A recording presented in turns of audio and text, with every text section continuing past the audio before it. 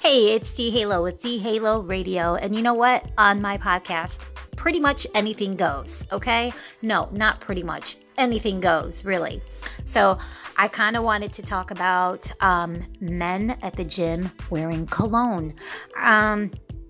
I'm really, really hoping that they don't spray cologne on purpose and then go to the gym.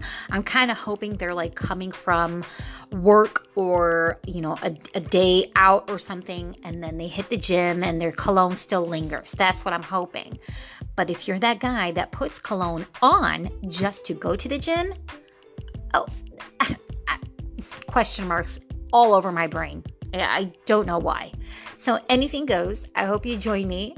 We're going to have tons of fun. We're going to do it. We're going to have fun, okay? And we can also talk about how it snowed yesterday, April 20th, and it's snowing. What? Woke up and I saw in the news that it was like a 7 or 6 car pileup on the freeway due to some ice on the roads. Come on, man. Mother Nature, what is happening? All right. Thank you for joining me. I hope you lock it in. It's D Halo Radio.